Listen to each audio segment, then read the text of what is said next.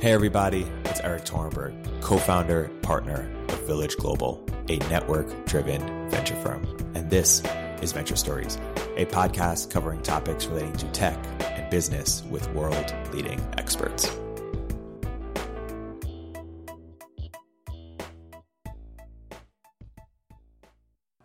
Hey everybody, welcome to another episode of Venture Stories by Village Global. I'm here today with two very special guests, Delian Asparouhov, investor at Founders Fund, and Felix Ejeckam, founder CEO of Akash. Guys, welcome to the podcast. Felix, why don't you first define what is Akash and what inspired you to start it? Sure. Akash Systems is a San Francisco-based startup company making gear for the satellite communications industry. The world today is going through a revolution, a transformation in communications. There is a large number of people out there who are not connected to the internet. Something like 3 to 4 billion people are not at all connected to the grid of information. I just came back from Europe, and most of the time I had 3G. You know, around here we get LTE, 4G, and it's taken for granted. But by and large, you get out there in the world, and most people are using 2G.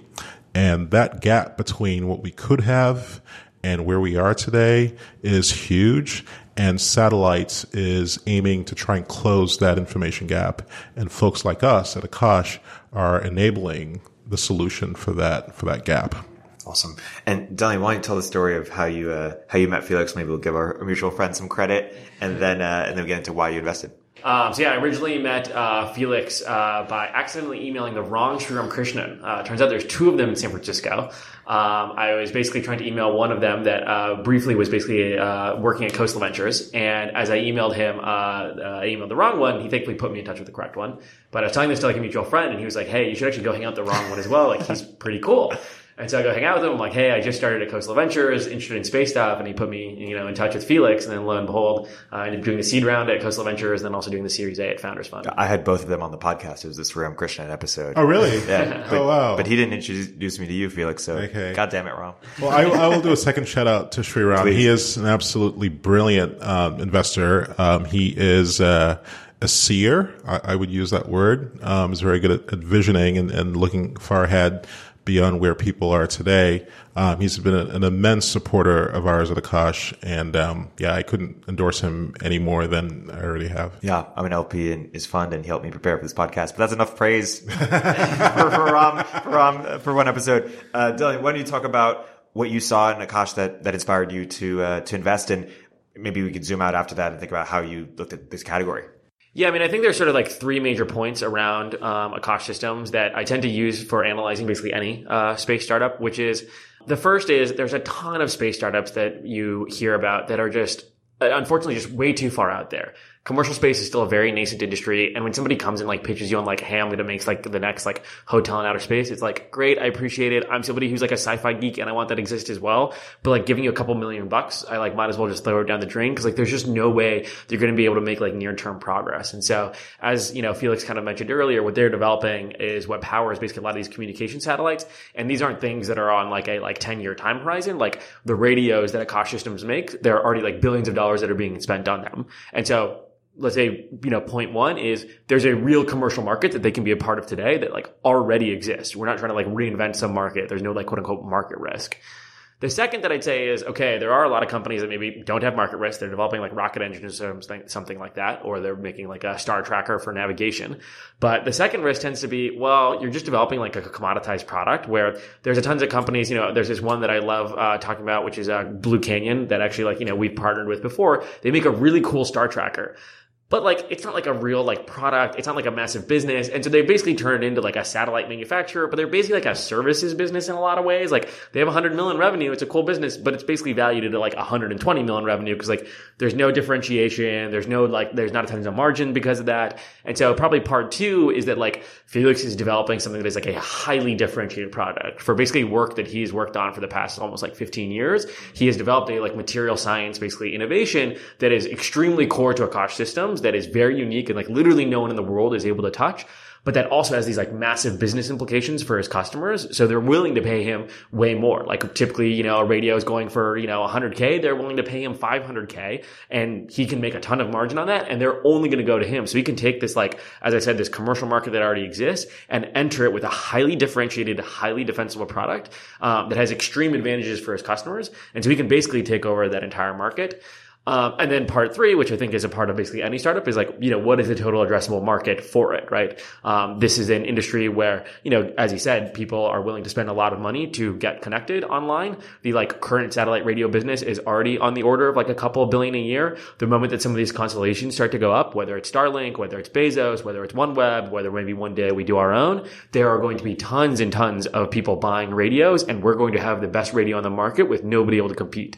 Now, maybe there's some risk that one day people aren't using radios to communicate with satellites, but I'm pretty skeptical. Like, we've been using radios to communicate for a long time. It's probably not changing anytime soon. So there's basically like the three components. Let's zoom out a bit, Delian. Maybe you could start by giving a little bit of a market map for how you view space in terms of like what are the different subsectors and different areas of which you've looked at investments or might consider making investments for the generalist investor out there who doesn't know much about space, but just sort of wants to get the lay of the land.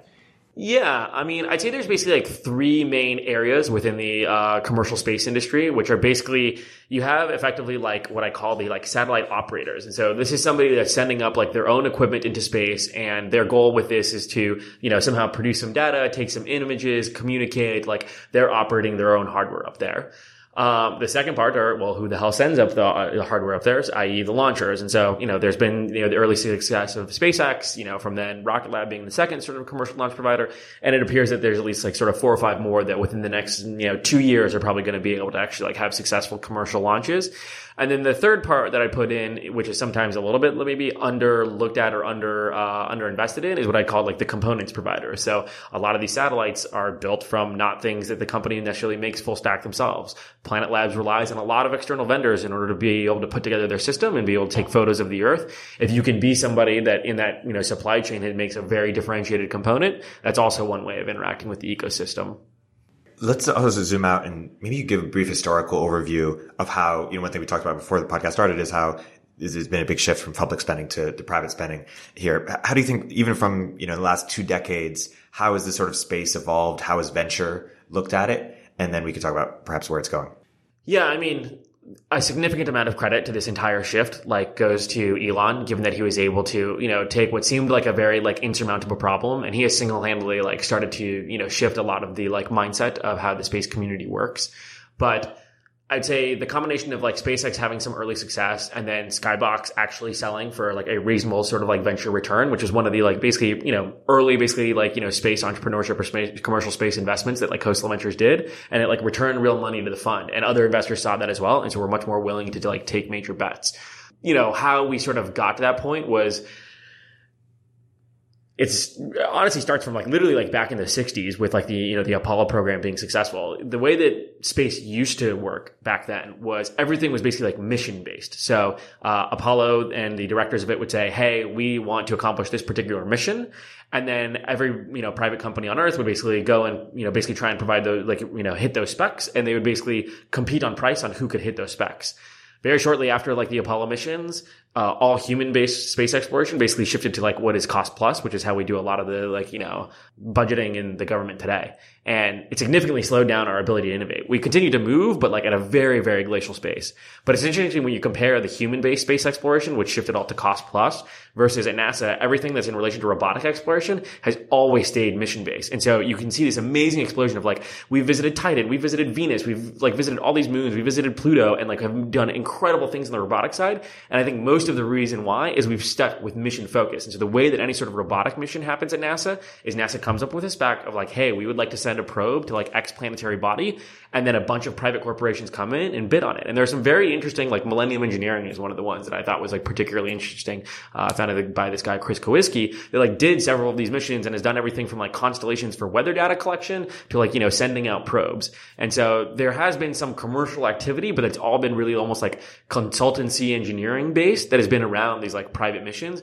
And now that I think we're starting to do it on the manned space side, I think that's also been a little bit of the recent explosion in commercial spaces, because on the manned space side, there's also a ton more capital that NASA and the governments of the world are willing to spend towards versus just the robotic missions. Yeah. When you look at sort of the next decade and you look at where the white space is, where do you think there are going to be, unicorn companies in this category?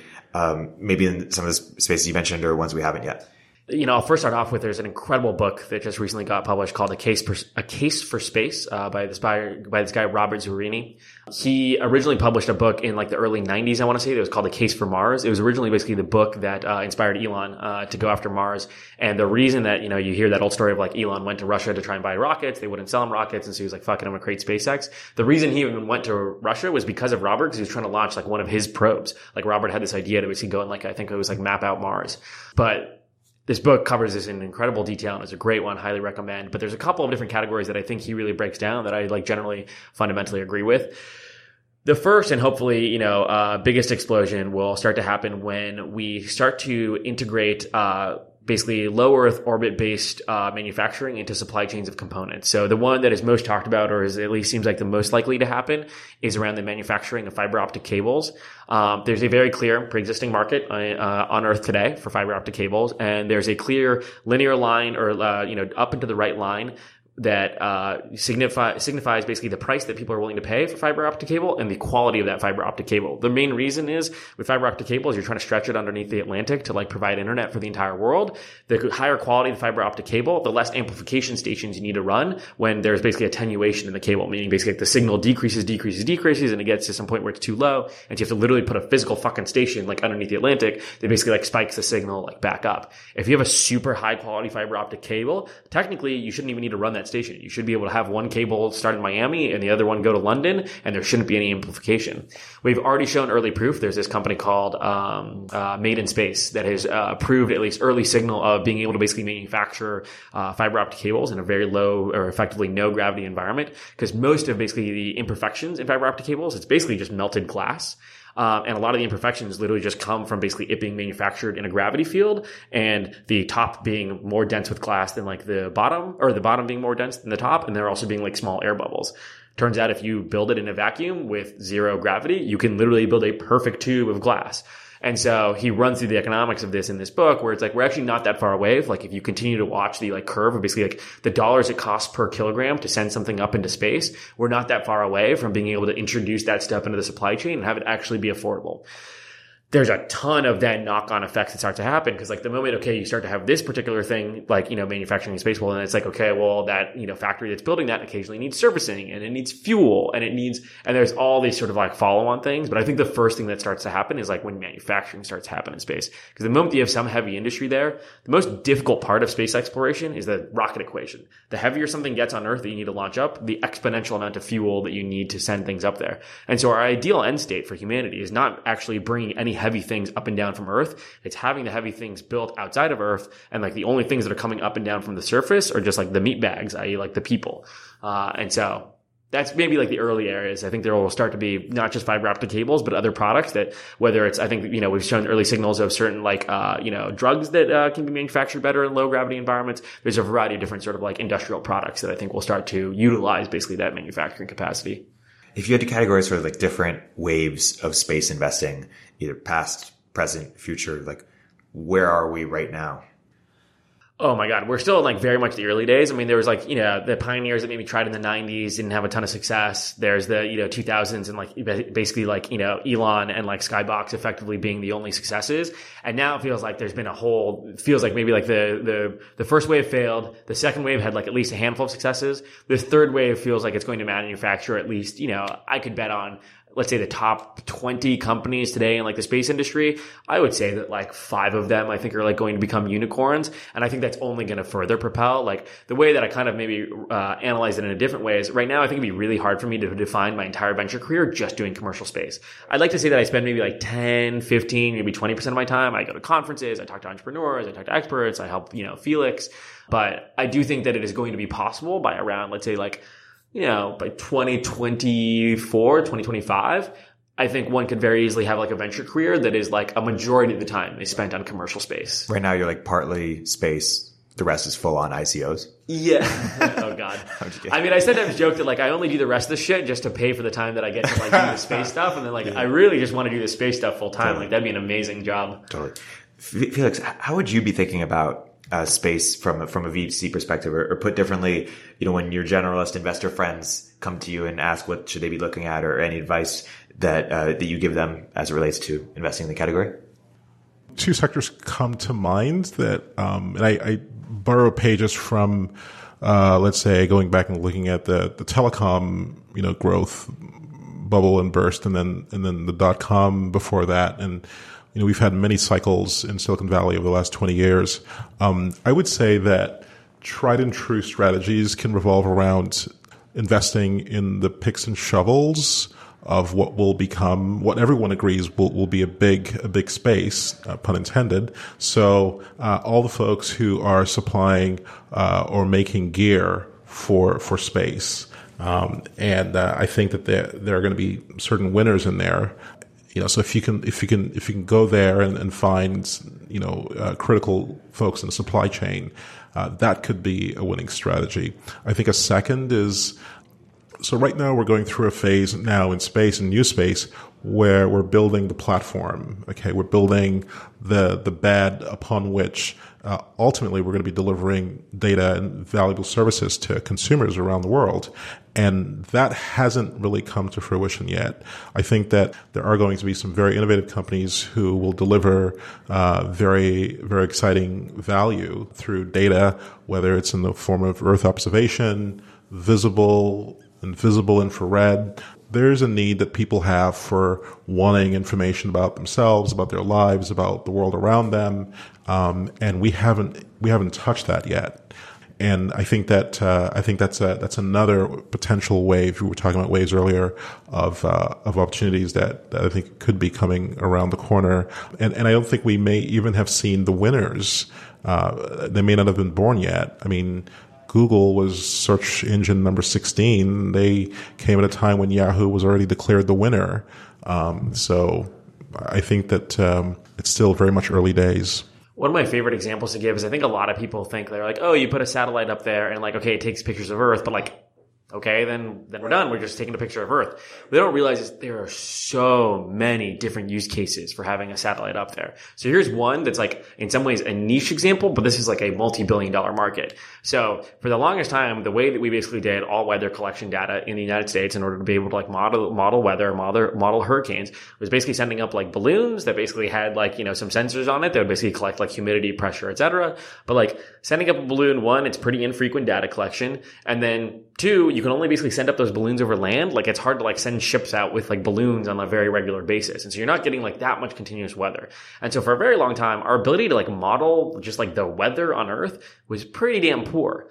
In the early 90s, basically NOAA was tasked with like trying to fix this project. And so there was these early experiments that basically utilized the fact that we already had a series of GPS satellites. And they're like, okay, well, since the GPS satellites are already up there, what we'll do is we'll put up a satellite that it's in a much lower orbit. Like the GPS satellites are super, super high up. We're going to put a little satellite that's like in a much lower orbit. And what we'll do is we'll watch when basically one of those GPS satellites is on the horizon opposite from us. And we're going to watch that GPS satellite signal rather than hitting the Earth and like going to your phone. It does also come to our satellite. It hits us. But as it comes to us, it actually basically like passes through the atmosphere on the way and actually gets somewhat refracted by the humidity, the pressure, the water, et cetera, in the atmosphere.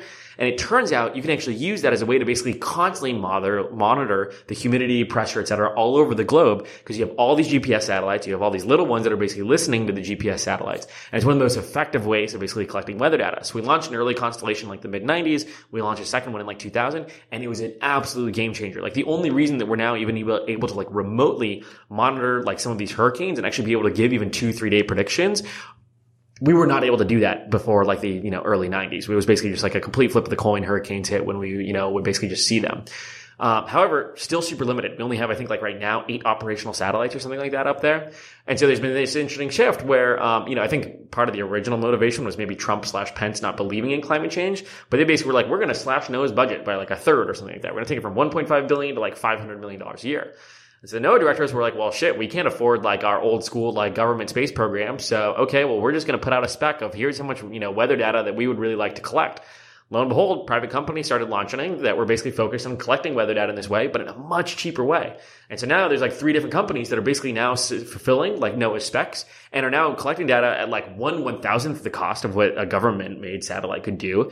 And so, within the next couple of years, there's going to be like not just 8 satellites that are collecting weather data, but like 80 or 800. And that's just like one example use case of like, you can collect weather data, you can collect imaging data, you can get infrared, you can look at like methane leaks from like a gas pipe. And like each of these requires very, very different types of equipment, different types of data communications, different types of orbits. And so I think sometimes people get too stuck or narrow in like what are the like potential applications for a satellite? Like I can list off hundreds and hundreds of applications, and you can't just send out like some like general purpose satellite to do all these. Like each of these needs their own orbit, needs their own hardware. And a lot of these markets are like really massive markets. Like I think by 2022, there is a very likely chance that we will be able to do like 14 plus day out weather predictions that are like near perfect across the entire globe.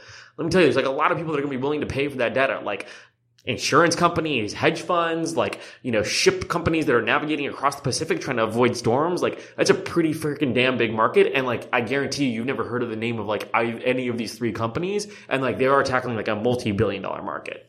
I was going to say that this is actually not such a far-fetched thing. These are real ideas that are being pushed right now by various startups. There's a company that reached out to us recently, an NGO, asking us if we could provide satellites to them or services to them to help them collect data from fishermen around the world. So this NGO works with various governmental bodies around the world to make sure that fishermen, especially in the Pacific around Asia, do not collect, catch, and keep endangered species. And oftentimes they do.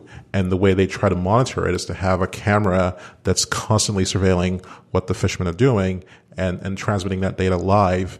And there's AI and software to constantly to be able to tell when something nefarious is happening. If they're actually, did they catch a turtle that they shouldn't have caught? Did they let it go? Did they keep it? And all of that is being processed real time. And that they and their vision thought could be possible with a satellite. So they reached out to us to implement that as an example. We're talking about the infinite number of applications. I think, in ways that touch people's lives, the potential you were talking about fiber, very expensive fiber to go across the ocean, running that fiber through terrain, through the Amazon, through, Northern Africa, gets very expensive. Okay. There is the potential to crash the cost of access 100, 1,000 times lower than where it is today. You do that, you are enabling new industries, commerce. You're going to create, new states around the world when all of a sudden the cost of access is not a barrier anymore. That's an example. Imaging. I mean, there's almost countless examples of that. And even without getting close to privacy concerns, but just being able to, so we got reached out to recently by a company that wants to use satellite images to enable cars, basically assisting your GPS travel and navigation on the roads. If the access were rapid and precise, that could be another layer of your navigational system for autopilot driving. So besides just radar, but also looking 10 cars ahead, 5 cars ahead, and giving precise right now information about what's coming down the pike. So anyway, yeah. There's almost no end to the applications that are possible in real companies that are pursuing these ventures. Yeah. 10 years from now, or a decade, 2 decades from now, what will be viewed as the iPhone moment in space? Has it already happened? What will it look like? And then similarly, what will need to be true for companies to be thinking about having a space strategy the way companies thought about, having a mobile strategy? I think the iPhone moment is happening likely right now. I think a number of companies that are putting up the infrastructure, the sort of the baseline internet platform upon which many of these things will be built upon. I think that's happening right now. And it'll take some form of a combination of what Elon Musk is doing, what Jeff Bezos is doing, and they're all doing things to maximize their own need, their own application. And in some cases, they're not really competing with each other.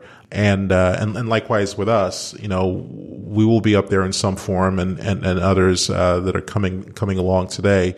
So I think that right now the platform is being built, and then in 10 years, you'll start to have a lot more of the services. Yeah. And talk more about what the difference is between what Musk and Bezos are doing. So I can't speak for the two companies. I have tremendous amount of respect for both what they're doing, but the public statements show that Jeff and Amazon is ultimately trying to maximize access and reduce cost to products for their users. So, ultimately, I think that if you're Amazon, you want anyone, anywhere to be able to order anything and have it come to you in maybe 5 minutes tops, regardless of where you are. And anything that stands in the way of that is cost that needs to be removed. Satellites can help you do that a bit more. It's not the complete solution, but it is a step in that direction. And then if you're Jeff Bezos, if you're Elon Musk, he's talked about essentially transferring the internet to the sky. So making access ubiquitous is a key objective of some of their public statements. Yeah. It's funny. I think I would define like the iPhone moment like a little bit maybe differently. I can't actually decide. I maybe have like a little bit of like two answers to it.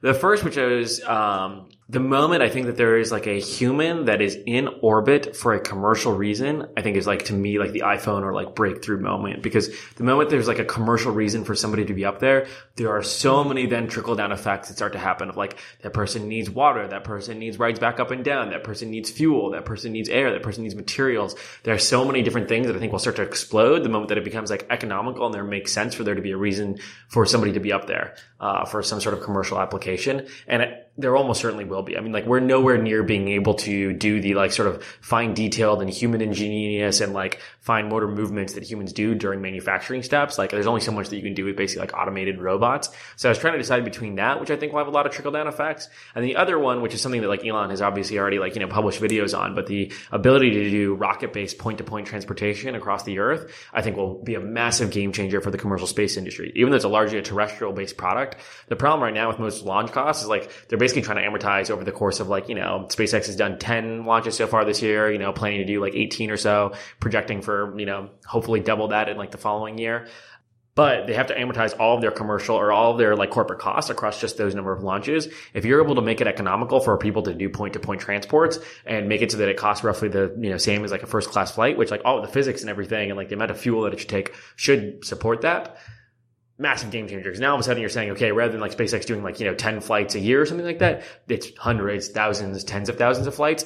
And the moment that like starts to become even remotely economical, it's just going to crater the cost, right? Because now all of a sudden they have incentive to compete against airlines. And like the moment that you're competing against like airlines and trying to continue to lower your costs, it's just going to make it so that like that first flight makes it somewhat economical. And then, oh my God, it's just going to explode after that. I remember the moment when I could go to Google for the first time and see like Google Earth View, or Street View. That was like a moment when you thought, okay, this is the sort of the future is here.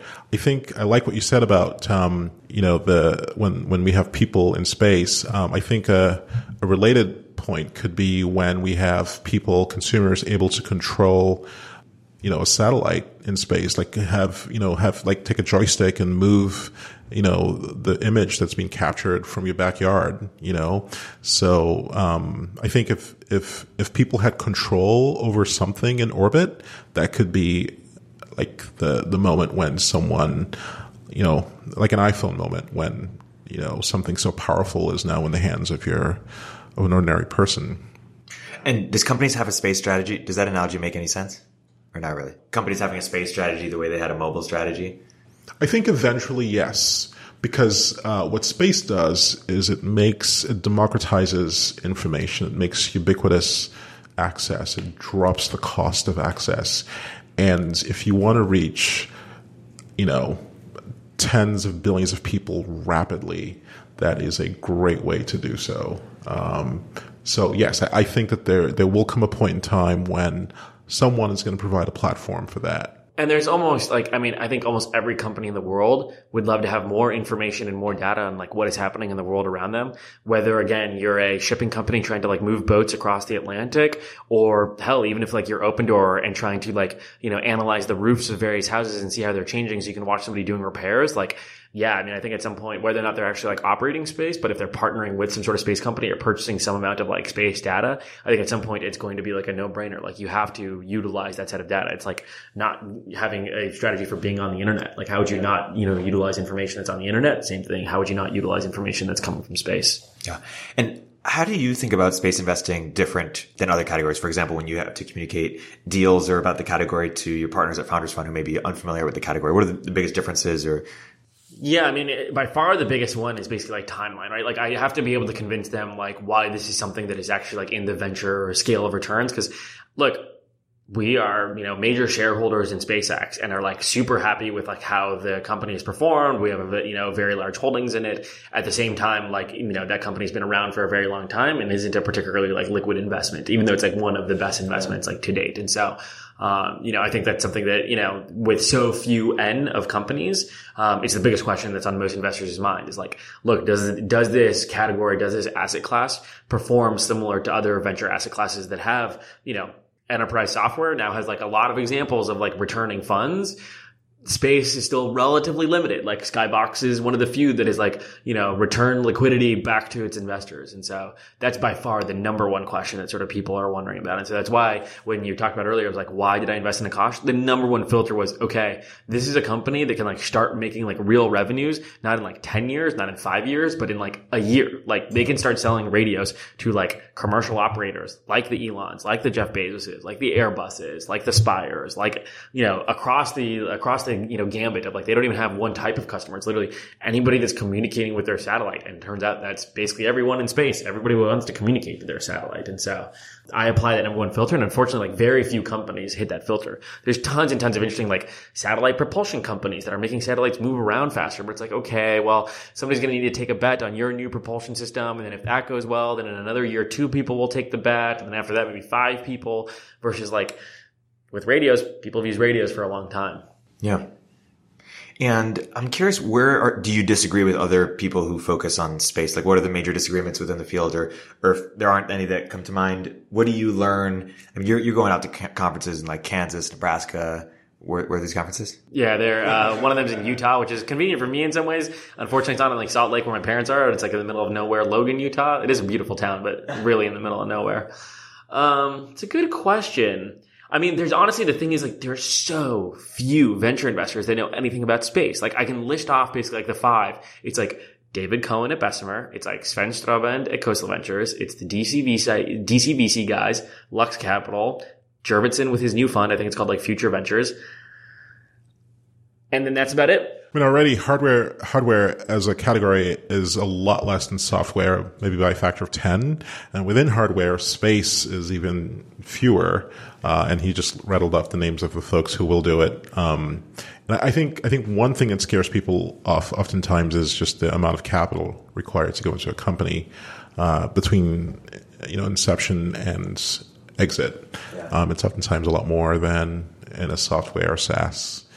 One area that I find like a lot of ways that I disagree with people is they tend to be comfortable with the sort of defensibility or differentiator being just like cost of capital being the main defensibility. And that's where I see like a ton of people like investing these operating, like, where they're like sending up like a satellite. And I'm like, your satellite is just like a series of components like manufactured by a ton of third-party vendors. There's no real proprietary like component data or anything here. Like, yeah, you're going to be able to make money and you should be able to continue to raise and like send up more satellites. But like, if this starts to be successful, there's a lot of other people that can raise and send up like your identical satellite. Yeah. And so that's maybe one area where I disagree, where like I haven't been particularly impressed by a lot of the like up and coming, let's say like satellite operators. Yeah, I think that's probably like the biggest difference that I've seen amongst people. What do you learn at these conferences that, I assume these other people aren't going? So what are they, when you're sort of taking photos with goats in Utah, what are they, I'm just kidding. What are they missing out on? What do they not understand? For what it's worth, I did tweet that and I criticized the fact that there were no other Silicon Valley VCs there. And then for what it's worth, there were actually 2 DC VC guys. Oh, you gave up your strategy. So there were technically others, but very, very, very few. One of the most interesting things is just like literally just like, surveying the like, floor of these conferences and just seeing like what is the up and coming research? What are people working on? Like what are the various operators? It's such a great way of like, I think with this type of industry, and it's probably true with many different industries, is like there's not any like physics constraints to anything. Like we could build a lunar base tomorrow. All of these constraints are just like, how can we use the like current physics that's available to us to like start to satisfy customer demand? And a lot of this customer demand is like sometimes just like these one-off deals. Like one example that I like to give is like there's this company called Asparouhov that like, I met about a year and a half ago. Great entrepreneur, but like crazy business model. It was just like, I'm going to go out and build a lunar base. And I was like, I can't, like, I love you. And it looks like you're making progress, but like, I can't invest in that. Like, that's crazy. And I'm like, but like, how do you have already like $12 million in revenue? Like you don't have a product. You haven't done anything. He's like, well, DHL paid me $8 million because DHL wants their logo on like the lunar base. And so they're willing to pay $8 million before we have any progress. I'm like, that's insane. Like, how do I even think of that as a venture investor? Like, I can't, like, are you going to be able to close more of those? Like, are there going to be more logos on your lunar base? But like, what's the point? Like, I guess it's marketing. And then there's like, the one who's building a hotel in space. And then I have a friend who's actually putting up a university on the moon. The lunar base, though, just got awarded like a $30 million contract from NASA. And so some of these actually do turn into like kind of real projects. And like they're now actually going to go for a launch. They like have their whole plan and they have all the funding that they now need. And so sometimes some of these companies just like, there are some that it's just like, you know what? I just can't, take a look at this, really understand it. Because like you just really need to understand like the government contract super well. And I'm not the guy. So there's, I think, almost like two categories of types of investors in sort of space companies, which are, I understand the commercial world and commercial space really well, but there is a whole world of like, defense and government space that like I don't really touch because like you need to really understand those government relationships and what is the chance of something like that happening. The DHL thing, was that going to be a business model to advertising, like to get logos from other companies that want to stick up there? They only did it for DHL and their next contract was NASA, which was $30 million contract. But like if you had asked me a year ago, like, do you think this guy's gonna be able to win the $30 million contract from NASA? And I'm like, I mean, there's like 5 different lunar base companies. Like, I get that his has the most money right now, but is it really the best one? But yeah, I mean, I guess props to that entrepreneur. He managed to take it from like kind of an idea to raising a couple $100K from like, random angels to then convincing DHL to give him a ton of money. And then because DHL gave him money, NASA gave him money. And so part of the skill sometimes in space is like, especially if you're on the government side, is like you kind of need to fundraise for like a wish or a dream in some ways. And so what I love going to these conferences is seeing these people and see them, okay, like, wow, I did not think there was a commercial application here, but you were somehow able to find like a source of funding. Like OneWeb has raised like, I don't even know, like $600 million. No more. 1.3 billion. I don't even know, something like that. It's like some crazy amount of money. They've like yet to have generated revenue, right? And so a lot of going to these conferences is just watching some of these things and be like, okay, that's a lot of money. But if that starts to work, then there's tons of commercial applications. Like Akash Systems makes radios for OneWeb now. And like that could be a real customer. It's really important for me to go to it and like watch OneWeb because I'm like, okay, now that crazy like government project or whatever got funded or some billionaire decided to spend money, what are all the commercial implications? Because now there's real customers for some of these things that like the physics works for, but there just hasn't been customers yet. Yeah. Talk more about the public-private relationship and how that has evolved. We alluded to it and how you expect it to evolve over time. Because, governments and startups work together in space. And because Trump is the official entrepreneur in residence of Founders Fund, maybe you could talk, from that perspective. I'm just kidding. No. I mean, I think we like to be public about the fact that, we are supporters of the administration, or at least, Peter is, whether or not everyone at the firm is. But no, I mean, I think it's one area that actually, I don't think it's been necessarily as much Trump. I mean, maybe him sort of pushing from a high level, but I think Pence has done a really remarkable job with the commercialization of space. He started to push towards, and, I really credit, one of our partners, Trey Stevens is, I would say, probably the most influential, public investor, let's say, or like a defense-based investor, has, close ties to a lot of that community. And there is starting to be a shift across the entire government in a variety of different ways, but more accelerated in space, going back to that original analogy that I gave, which is mission-based versus spec-based. And I think SpaceX really helped sort of shift the curve. Like, it used to be that, like, the government went to ULA and was just like, we need to launch this satellite, like, tell us how much it costs you, and we'll pay you 20% above that. And obviously ULA is incentivized to make their launch cost like $1.3 billion. When SpaceX comes in and says we can launch it for $100 million, well, like, the government, like, is obligated to, like, take a serious look. And, like, I mean, SpaceX has gone through many lawsuits to, like, get to this point, but, like, now the government is obligated to, if somebody comes and meets your spec at a lower price. And so now a lot of the human-based exploration, a lot of these big government projects are starting to be more spec-based. And so I think there will only continue to be a trend in that direction. It's clearly already happened in like the robotic exploration, but I think that will continue to happen with some of our larger like human-based explorations. Yeah. we think about, we were talking about the iPhone moment earlier. When you think about the future of the space startup ecosystem, will it look similar to the current app ecosystem where there are a few core platforms like iOS and Android and thousands of startups developing components, applications on top of it, or will it look like something else? I think it will eventually. So initially there needs to be there's going to be a plethora of solutions out there, companies like us trying to advance a standard. And at some point there's going to be a shakeout. There will be a crash of some sort and many companies will fold and there'll be a few standing and the few standing will set the standards and everyone will sort of fall in line and use those standards. So that happens in every industry, happens in every sector. It's happened for decades, and I think that this will not be any different. And so that's partly why you want to go early and try to have a say in how things work out. So things like what frequency bands and what types of already we only have a handful of launchers out there. Relatively small number, and I think it'll probably come down a bit more as well. The form factor of the satellites are sort of, becoming standardized. So I think that there's going to be a coalescing eventually. Not right now. Right now it's still sort of free for all and it's a mad rush, a gold rush, to try and be a player and have a say in the way things work out. Yeah, I don't think it'll be like as if the entire ecosystem is just controlled by let's say two companies and tons of developers per se. But I think what you're starting to see is across every single step of the supply chain, you're already starting to see the hints of consolidations. Like in the launcher market, the launcher market's not that large. And the moment that SpaceX continues to really drop the cost in heavy launch and if Rocket Lab continues on the path that they are, it's going to be really hard for somebody to start a new heavy launch company or a new light launch company and try and compete against them. You might be able to go, okay, I'm going to go even lighter launch than where Rocket Lab is, the miniature launchers. But again, that's not even that big of a market today. And you're seeing this not just in the launcher market, but you're seeing this in the radio market, for example, the company that one of, Felix's co-founders, was a part of before, has, significantly taken over the market share of radios and is now starting to become the standardized component. And occasionally, right, I do think Felix is going to be able to take over that market as well. But the same thing is happening in solar panels, in cameras, in the form factors, in the GPUs. They're starting to just be, if you look at the number of satellites that are sent up, and especially on the smaller side, they're starting to there's a steady march towards consolidation and standardization of these components. And I think within each of these components, there's going to be two, maybe three major players that represent 90+% of the market share effectively.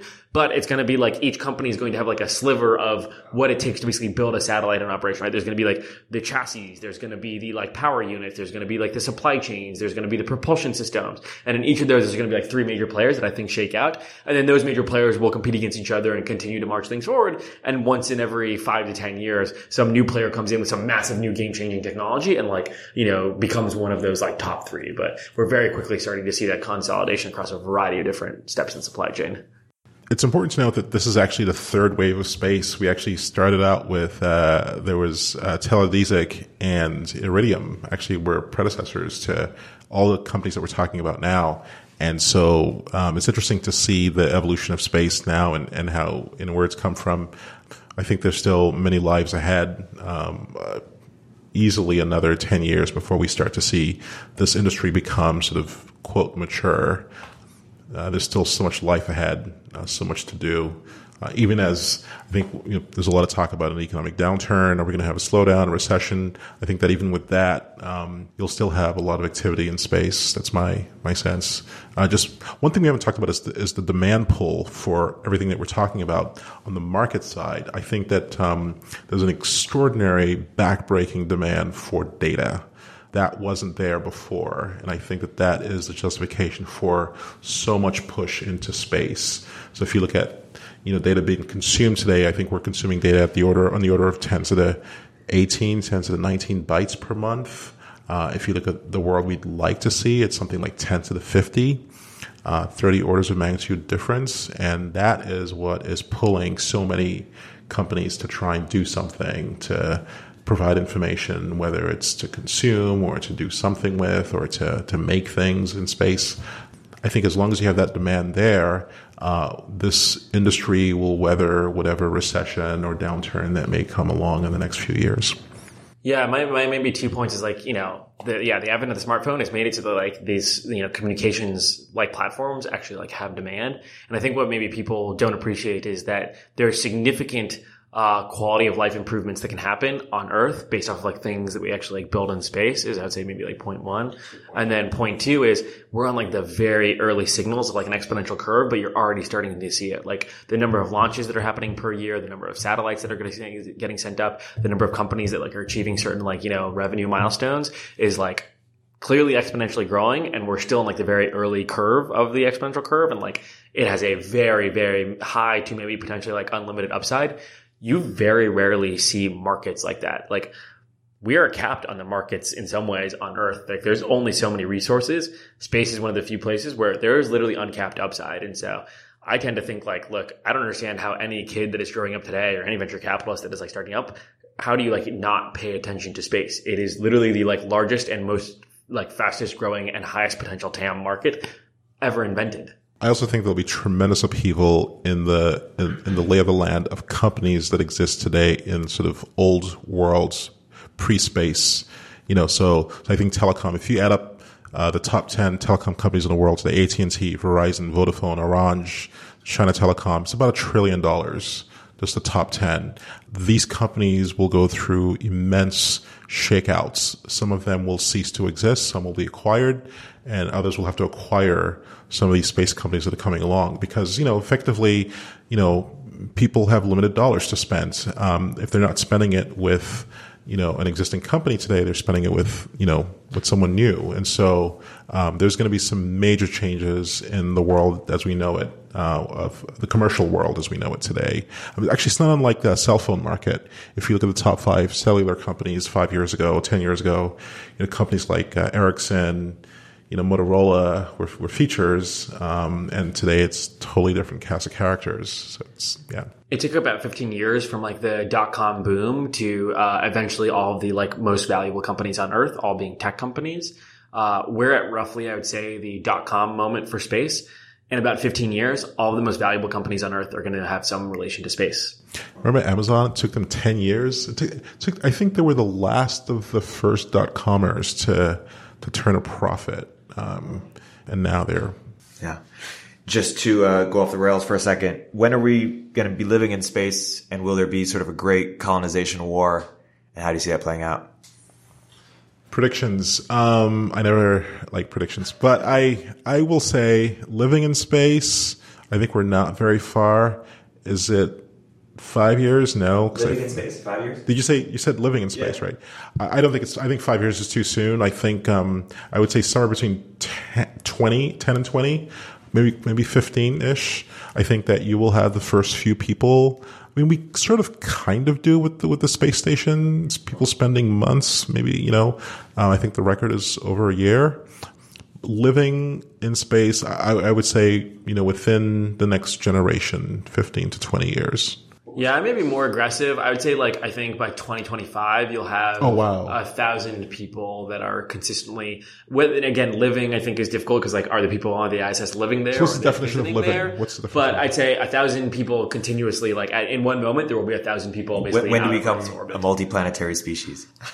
Yeah, I mean, Mars colony that's actually self-thriving, doesn't require regular shipments from Earth. That unfortunately are still pretty far away. Supply chain from Earth. So 2045 maybe is probably the area. Wow. So we're at 2019. So 25. And we don't foresee a great war over I think there will be. We can be bad. We can be a bad species. I think there will eventually be problems, but not right now. Yeah. All I'll say is for the longest time, my life goal has always been to become the space Putin.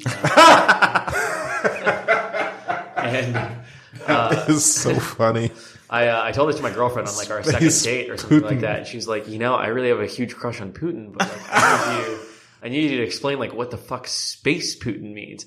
And I started explaining, and I'm like, look, I mean, in all of human history, anytime there's been a small society isolated from the rest of society, typically the small society has been in a very totalitarian regime.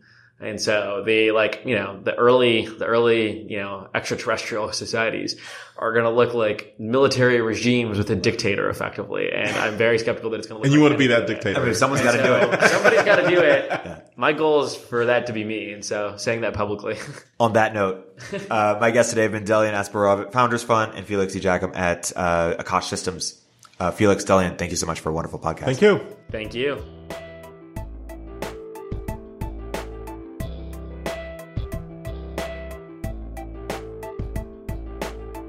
If you're an early stage entrepreneur, we'd love to hear from you. Please hit us up at villageglobal.vc/network catalyst.